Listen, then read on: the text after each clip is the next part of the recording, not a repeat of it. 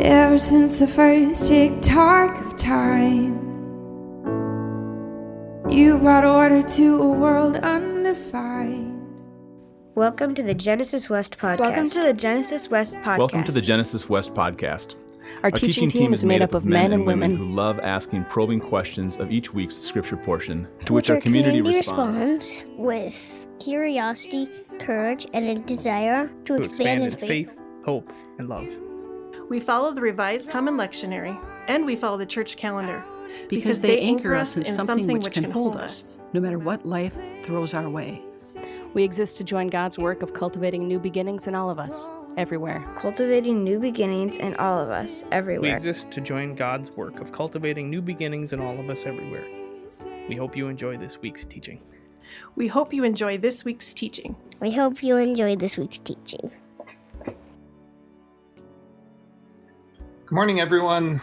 I'm going to be reading the scripture reading this morning, but before that, River wanted you guys to know that she has bat wings on her dress. So the dress that I'm wearing. Very cool.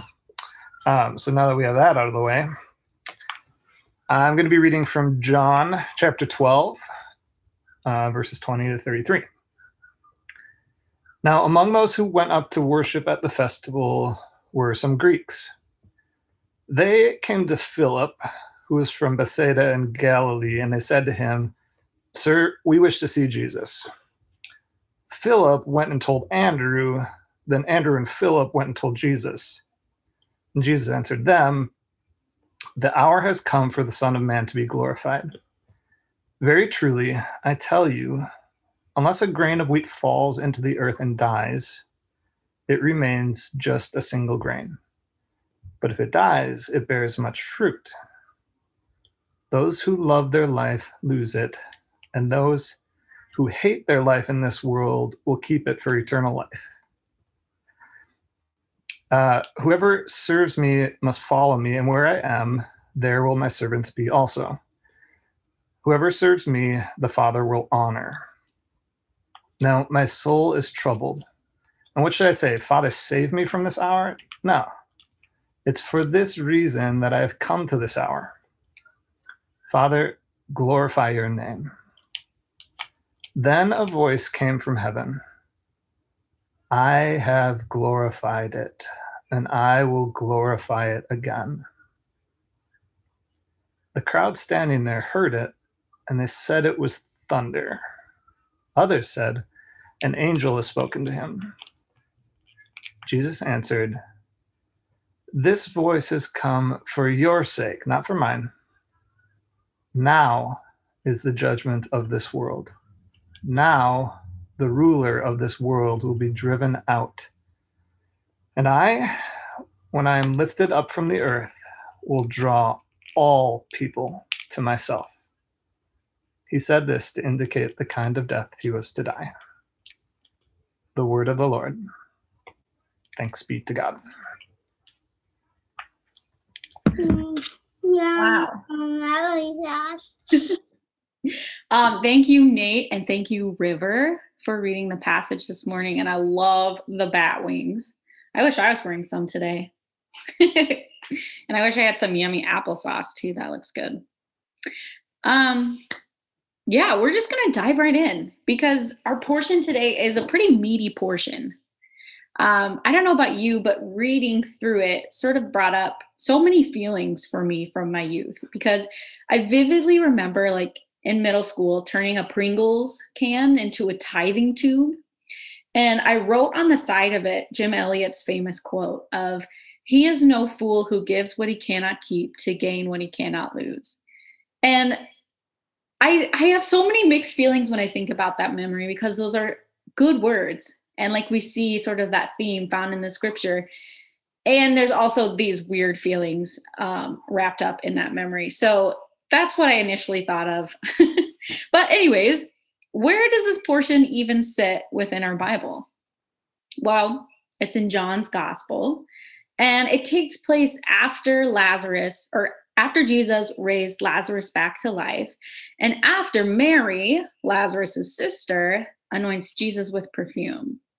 It also comes in this shadow within the narrative of the religious leaders plotting to kill Jesus and Lazarus for breaking all the rules. And they're rousing this rambunctious crowd of people who are like calling on Jesus to bring down the Roman Empire. And that's making the Roman soldiers nervous. And so these religious leaders are like, okay, let's just kill him so we can nip this in the bud. So there's like a lot going on there. But this also comes after Jesus's triumphant entrance into Jerusalem, aka the story of Palm Sunday, aka the story we're going to learn about next week when Kara preaches. So our portion today is actually kind of out of order chronologically in the Easter story. But that's okay, because it's a really cool passage. And we're going to see today why these words that Jesus speaks are so important to John's gospel. So at first glance, right, there's a lot going on. You've got this kind of comedic scene with the Greeks who want to see Jesus. So they go and tell Philip, and then Philip tells Andrew, and then Andrew and Philip go and tell Jesus together. And then it seems like Jesus kind of completely ignores their request and jumps into the soliloquy about seeds and hours and his troubled soul. And then all of a sudden, there's this thunderous voice, or maybe it's just thunder, and it's throwing out this word, glory, glory, glory. Or in the Greek, doxazo, doxazo, doxazo. Doxology, anyone? But then after this, Jesus is all like, nah, JK, I'm feeling good now, so here's some more mysterious words about my death. So like, where do I even begin with this passage?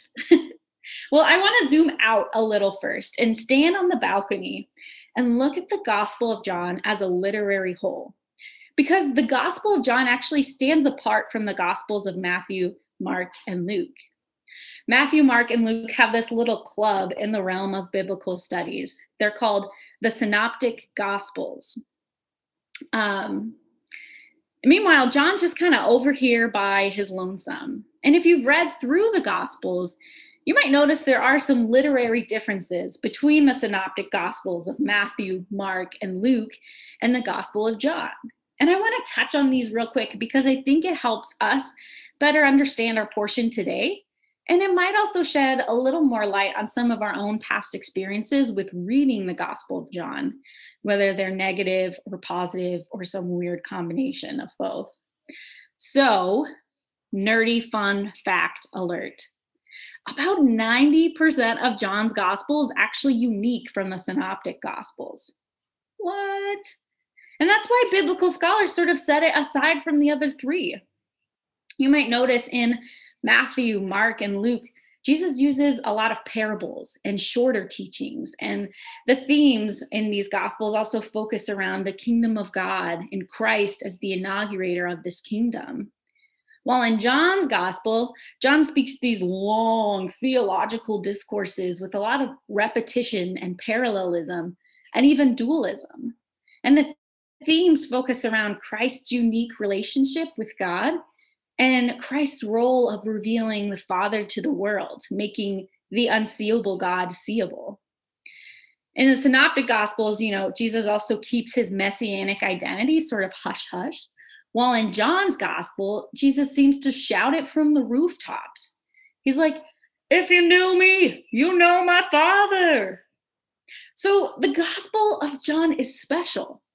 And it reads differently than maybe the Gospels we're a little more familiar with. And it seems like whoever authored this account of Jesus's life, whether it was John the disciple or maybe him in partnership with his community, they might have authored it to be more like a theological meditation on the life and teachings of Jesus and created within it more space in the historical narrative for reflection, meditation, and even participation. So it's important to recognize the uniqueness of John's Gospel, because does the Jesus in John's Gospel seem a little different than the Jesus in Matthew, Mark, or Luke? Yeah, probably, yeah. And in this portion especially, Jesus seems like this really mystical teacher, right? And I think it's really awesome. I have this book on my bookshelf, and it's called 4 Portraits, 1 Jesus.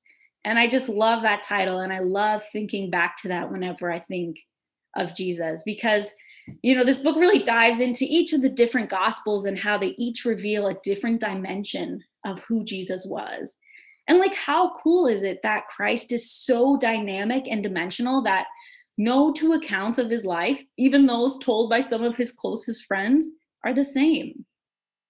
Okay, so thanks for hopping down that nerdy theological rabbit trail with me, because I think it does add texture and depth to our conversation today. So now we're going to zoom back into our portion and look a little closer at what's going on. So remember how Jesus loves parables in the Synoptic Gospels? Well, guess what? There's only one parable in the Gospel of John, and it just so happens to be in our portion today, which just so happens to be Jesus's final public teaching before his crucifixion. So, only parable, last public teaching. We should probably pay attention to what Jesus is saying here. So here we go in verse 24. Very truly I tell you, this is the Jesus equivalent of the prophet saying, thus saith the Lord. Because Jesus is the Lord, and this is what he's saying. He says, unless a grain of wheat falls into the earth and dies, it remains just a single grain. But if it dies, it bears much fruit. Okay, like that makes sense, especially in an agrarian society. This story, yep, cool, Jesus, we gotcha. But then he goes on to elaborate and expand on this parable. Those who love their life lose it, and those who hate their life in this world will keep it for eternal life. Whoever serves me must follow me, and where I am, there will my servants be also. Whoever serves me, the Father will honor.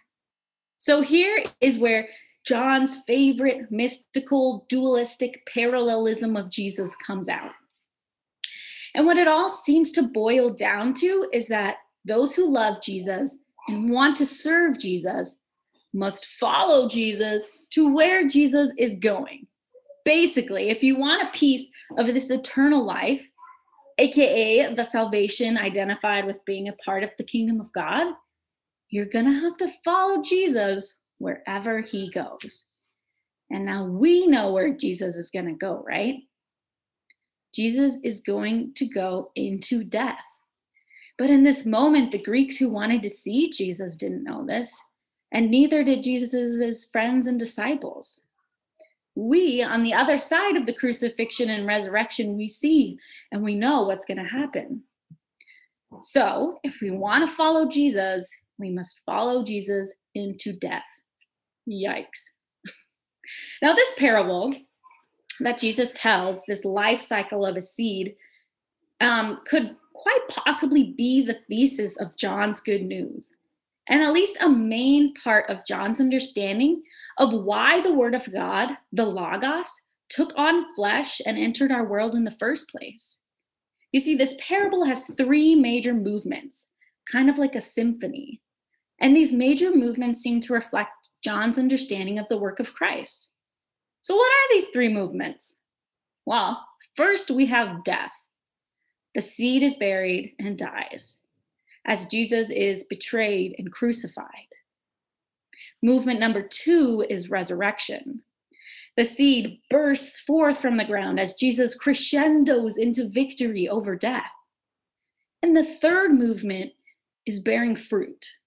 Quite literally for the seed, and for Jesus, it's inspiring and commissioning a beloved community to do much greater things than he did during his time on earth. And so I want to dive a little deeper into these three movements. So what was the first one? Death. Whew. Death is painful and filled with grief. It's hard and it's uncomfortable. Death is not preferred or invited, yet we see that death is a necessary part of new life. Because Jesus did not simply die and then be resuscitated back to his former life. Jesus fully experienced death. He rode the entire wave and came up the other side victorious, rising up into a new kind of living. And yikes, like if we want to follow Jesus, do we have to do this too? Maybe not physically being crucified as Christ did, but it does seem like Jesus is inviting us to walk with him into a death experience. Kind of like in John 15, when Jesus uses the metaphor of God, the gardener, pruning us, the vine, so that we might be more life-filled beings. So what kinds of death is Jesus inviting us into here? And I want to make that question an all play. One, because it's really uncomfortable, and two, because it's kind of fun to think about together. And this might be a really tangible and real question to ask yourself right now, whether you've recently walked through a death experience or you're currently walking through a death experience with Christ, or maybe it's just more of a theological reflection for you. But what kinds of death does Jesus invite us into?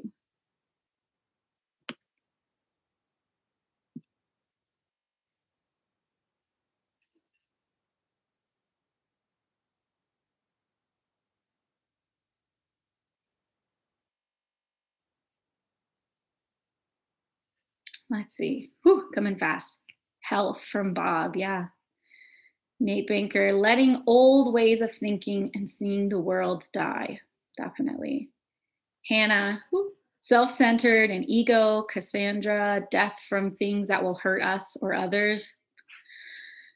Steve, any grief, to feel it all the way, to allow myself to be sad all the way down. Ooh, I like that. Dan, wouldn't the portion indicate that he invites us to die to obsessing over things like money, power, etc.? Yeah. Nico, fear. Oh, some of these feel relieving to die to, right? And some of them feel scary to die to. Feel free to keep these going. I'm going to sort of move on, but keep adding them in the chat as you continue to think about this. But it's so good and so uncomfortable to think about. And it's also a really tricky thing to talk about, because I think for many of us, this narrative sort of, when we talk about dying to self for the sake of Christ, can bring up some really unpleasant memories and maybe even unpalatable theology. Let's see. Relationships die. Yeah, death seems like a beginning in this portion. Definitely. So maybe it's kind of helpful to understand these kinds of death experiences as what we are letting go of, so that we can step into something that is more shalom, more whole and peaceful, and more like how God created life to be.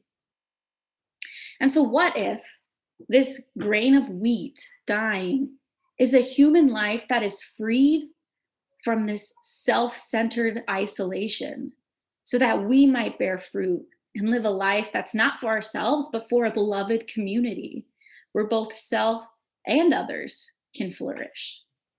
So let's take a look at the second movement. Shout it out if you remember. What comes after death? Resurrection. Good job. Okay, so obviously resurrection's a pretty big deal. And we're going to talk about it a lot more in the coming weeks because Easter's coming up. Hooray.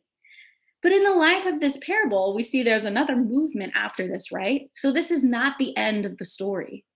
For many of us, we might think that the resurrection of Jesus is the moment, the big shebang, the pinnacle of God's movement in the world. Everything was leading up to this moment, and now everything else is kind of downhill after that. But I wonder, what if resurrection's the easy part? I mean, you think about it. Death, hard.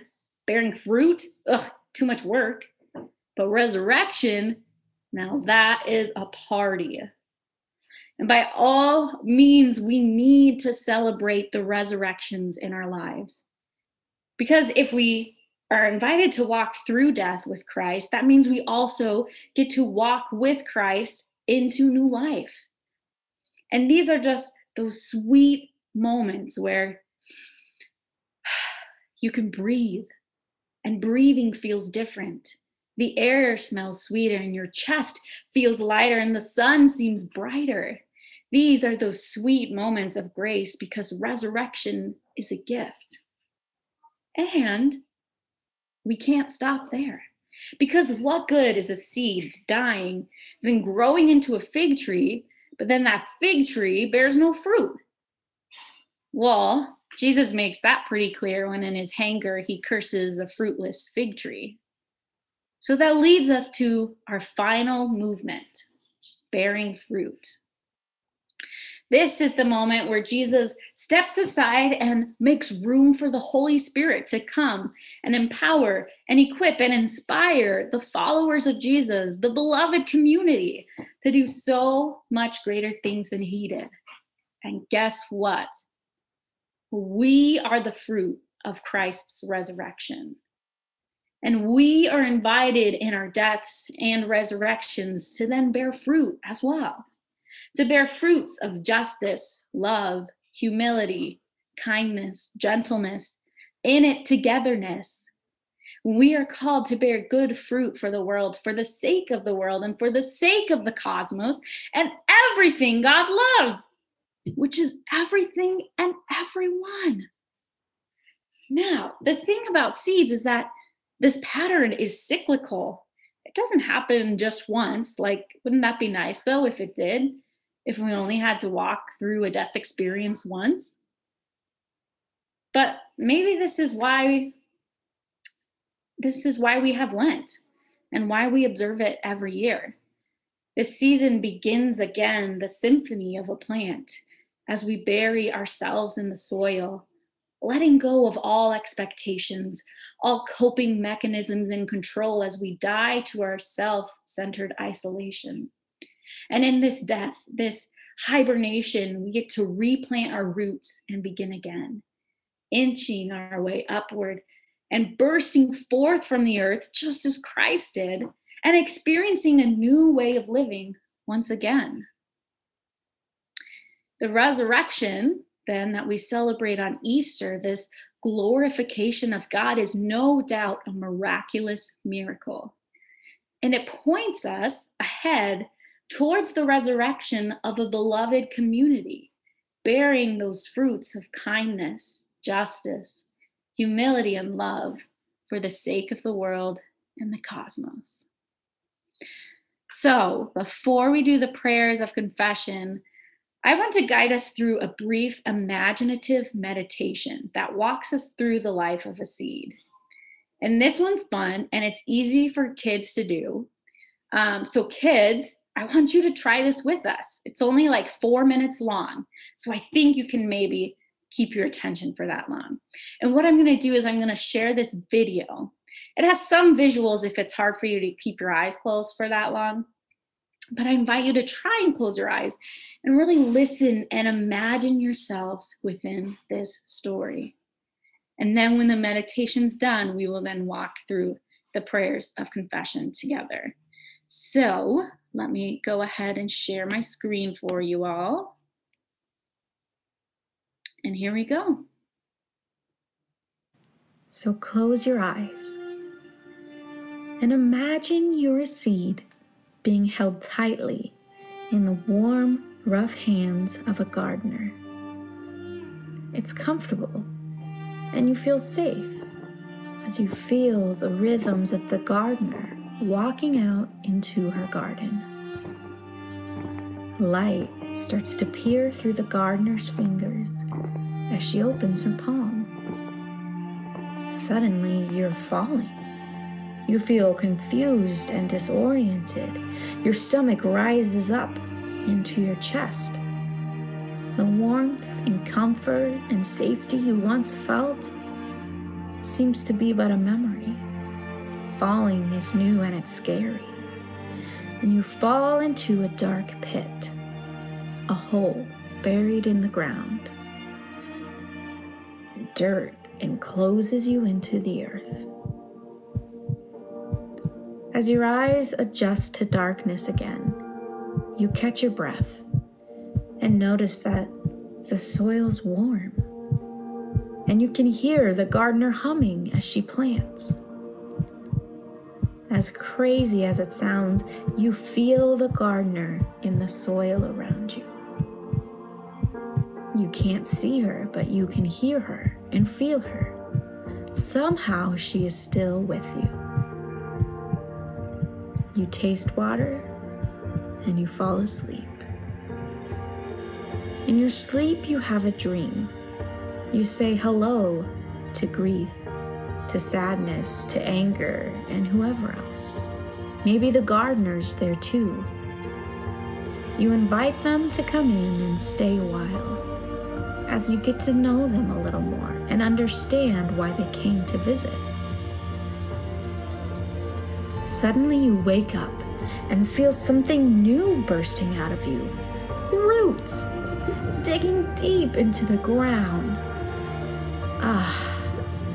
You feel a little more stable. Then your shell cracks open. Whoa! Now you're no longer a seed, but a little sprout. Suddenly you're growing and expanding. But wait, which way's up? What am I growing into? The soil above feels warm, and you hear the humming of the gardener. So you stand a little taller, and suddenly, light.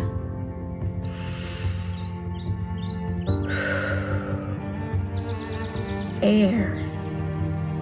Warmth. Your whole body feels infused with the nutrients of life. You feel different. You feel refreshed. You feel like you can hope again. And the gardener smiles. You're beautiful. You've been through a lot, my little seed. So take a moment and enjoy this new life. Look around and see all the green around you. More light, more water, more soil, more air, more life. You're growing larger now. You have shoots and branches and leaves. You feel something within you ready to blossom. What is it?